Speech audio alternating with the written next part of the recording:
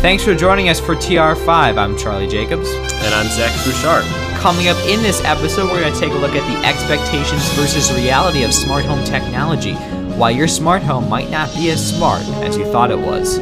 All that and more coming up next, right here on the Zachnology Tech Review Podcast.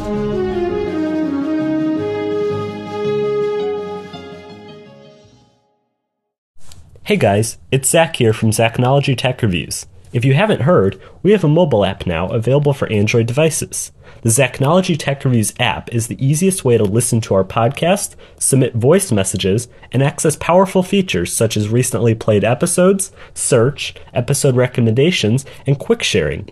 You can even enable instant notifications to your device when we release a new episode. To get started, click the app button on our website or search Zachnology Tech Reviews in the Google Play Store.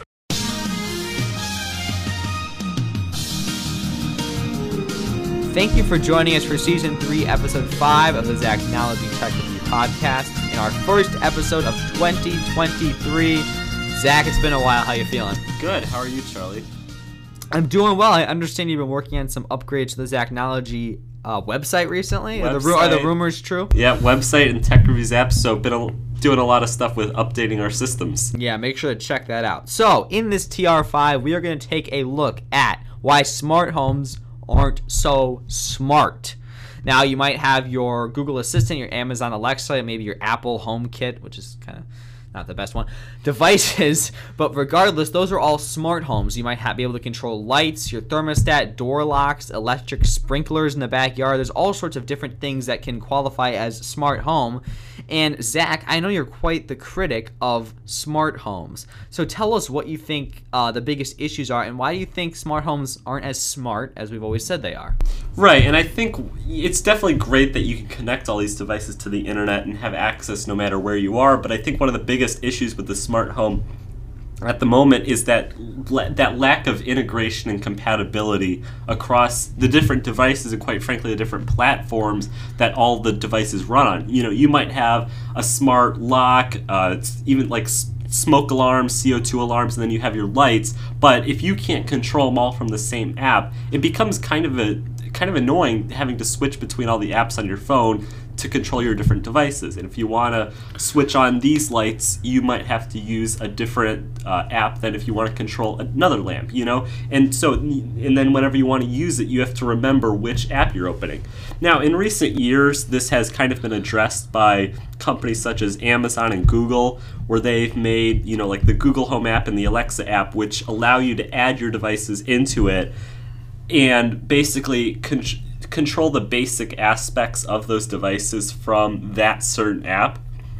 So then you might just open the Google Home app, and that allows you to control all your lights. You know, me personally, I have several smart home lights, and they're all from different providers. We have Leviton, Wemo, and TP-Link, and it is great to be able to control them all from the Google Home app, but there's definitely still some issues in there. You know, we also have a Nest security camera, and the issue with that is in the Google Home app, I can't really view the history on that camera. If I want to actually view previous, like a timeline of events or previous video feed, I have to go into the Nest app. Which is ironic in this specific example because Google actually bought Nest. Google fully owns Nest. And you think, if you're not familiar, Nest is basically the company that makes those fancy futuristic looking thermostats, but they also make security cameras, door locks, all sorts of smart home stuff.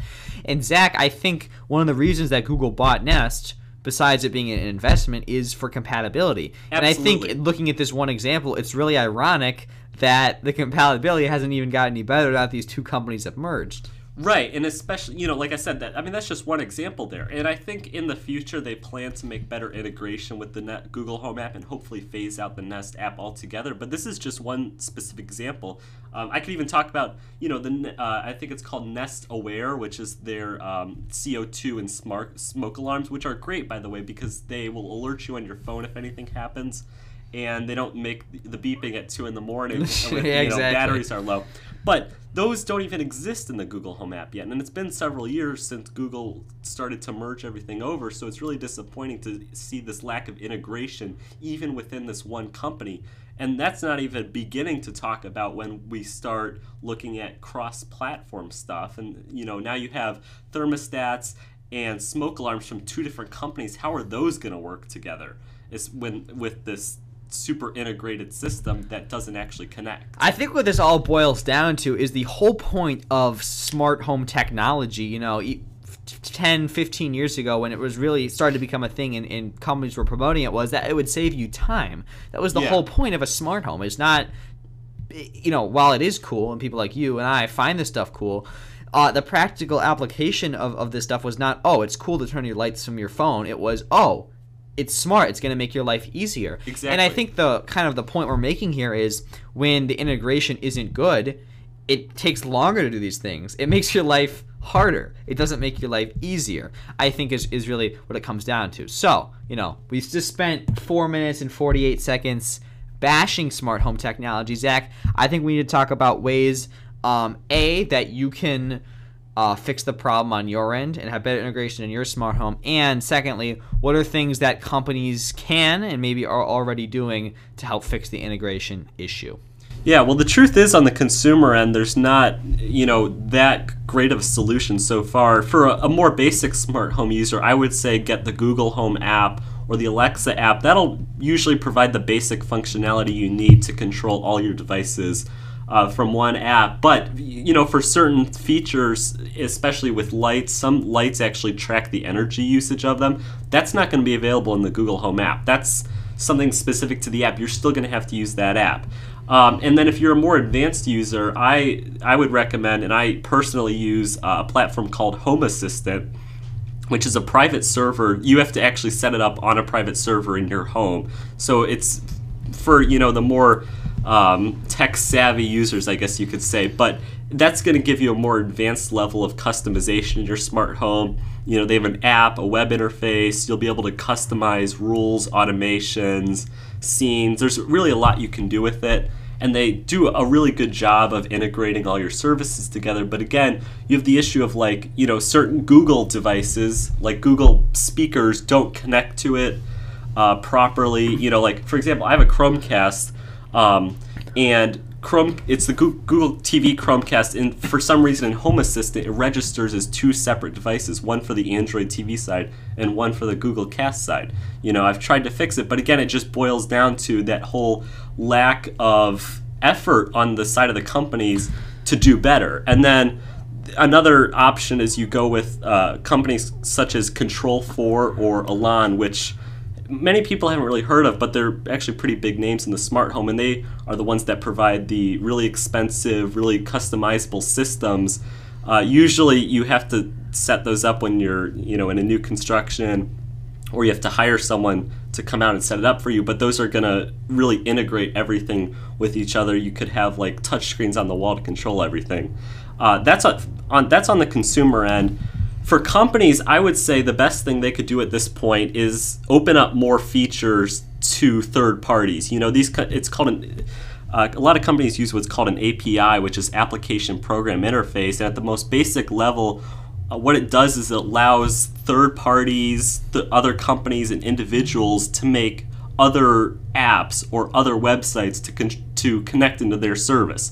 So a lot of for example, Twitter bots, they connect into the Twitter platform using the API. And so that's what the Google Home app does. They might use the Wemo Lite API to connect into the Wemo platform. And so at this point, I think the best thing companies can do is open up more of their services to the APIs. So, for light switch companies can start providing energy APIs. So then that energy usage will be available to third parties.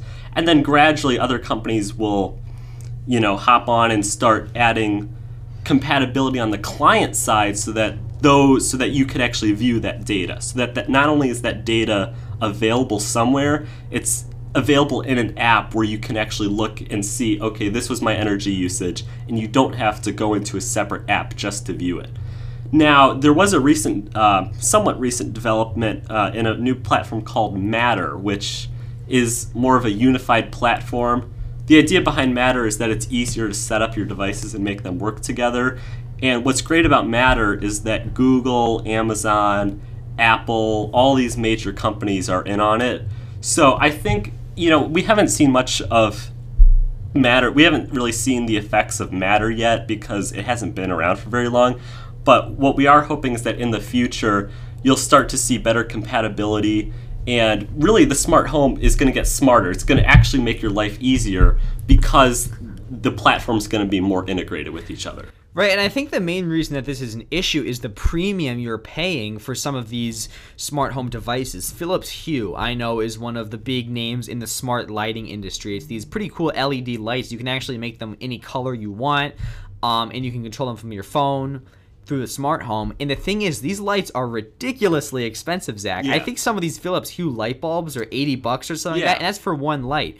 Now, I'm not a lighting expert or anything, but if you go to the hardware store, I think you could get a 12-pack of lights for, I don't know, $25-$30, something like that. Yeah. It's and paying, that might not be right, but you're definitely not paying $80 per light bulb. And you know what? The reason people are paying is for this convenience. And if you have different light bulbs from different companies, you have to go into different apps for each light bulb, you're saying, why did I pay so much money for this smart light? And when you're talking about all these ideas for compatibility, when you can control all your lights in one place, for that matter, control your whole home in one place, then you start to see some return on investment from the premium that you paid for the smart home devices. I think that's really what it comes down to in terms of compatibility, is making these products worth the premium that they are. Yeah, and even with the Philips Hue example, obviously you can still control Philips Hue from a unified app, but it goes back to like the advanced features that you're probably paying the price for, because Philips Hue is changing the color. Ridiculously expensive. Yeah, and even changing the colors available in the app, but then you get into energy usage or syncing it up with a TV or automating the colors, stuff like that.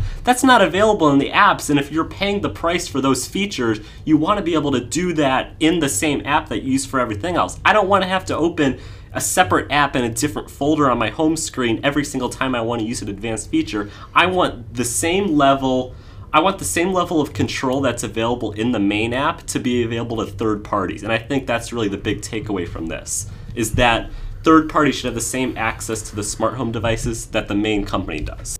And I think maybe the biggest tip for any consumer out there is buy all of your smart home devices from one company, or try and have them, Absolutely. Have at least all your lights from the same company, thermostats from the same company, because it is worlds easier to manage your smart home when things are from the same company. And of course, do research on the company you're looking at. A lot of websites will have recommendations on the company, so would highly recommend that. All right, well, I think that is going to wrap up this TR5 Tech Review in 5, Season 3, Episode 5 of the Zachnology Tech Review podcast. Make sure to head to our new Zachnology app available on Android, or visit tech-reviews.zachnology.com to visit the very active forum. As always, listen to episodes or submit voice messages, or head over to zachnology.com for all of your in-home tech consultation needs. So for Zach Bouchard and our entire Zachnology team, I'm Charlie Jacobs saying goodbye, and we'll see you next time.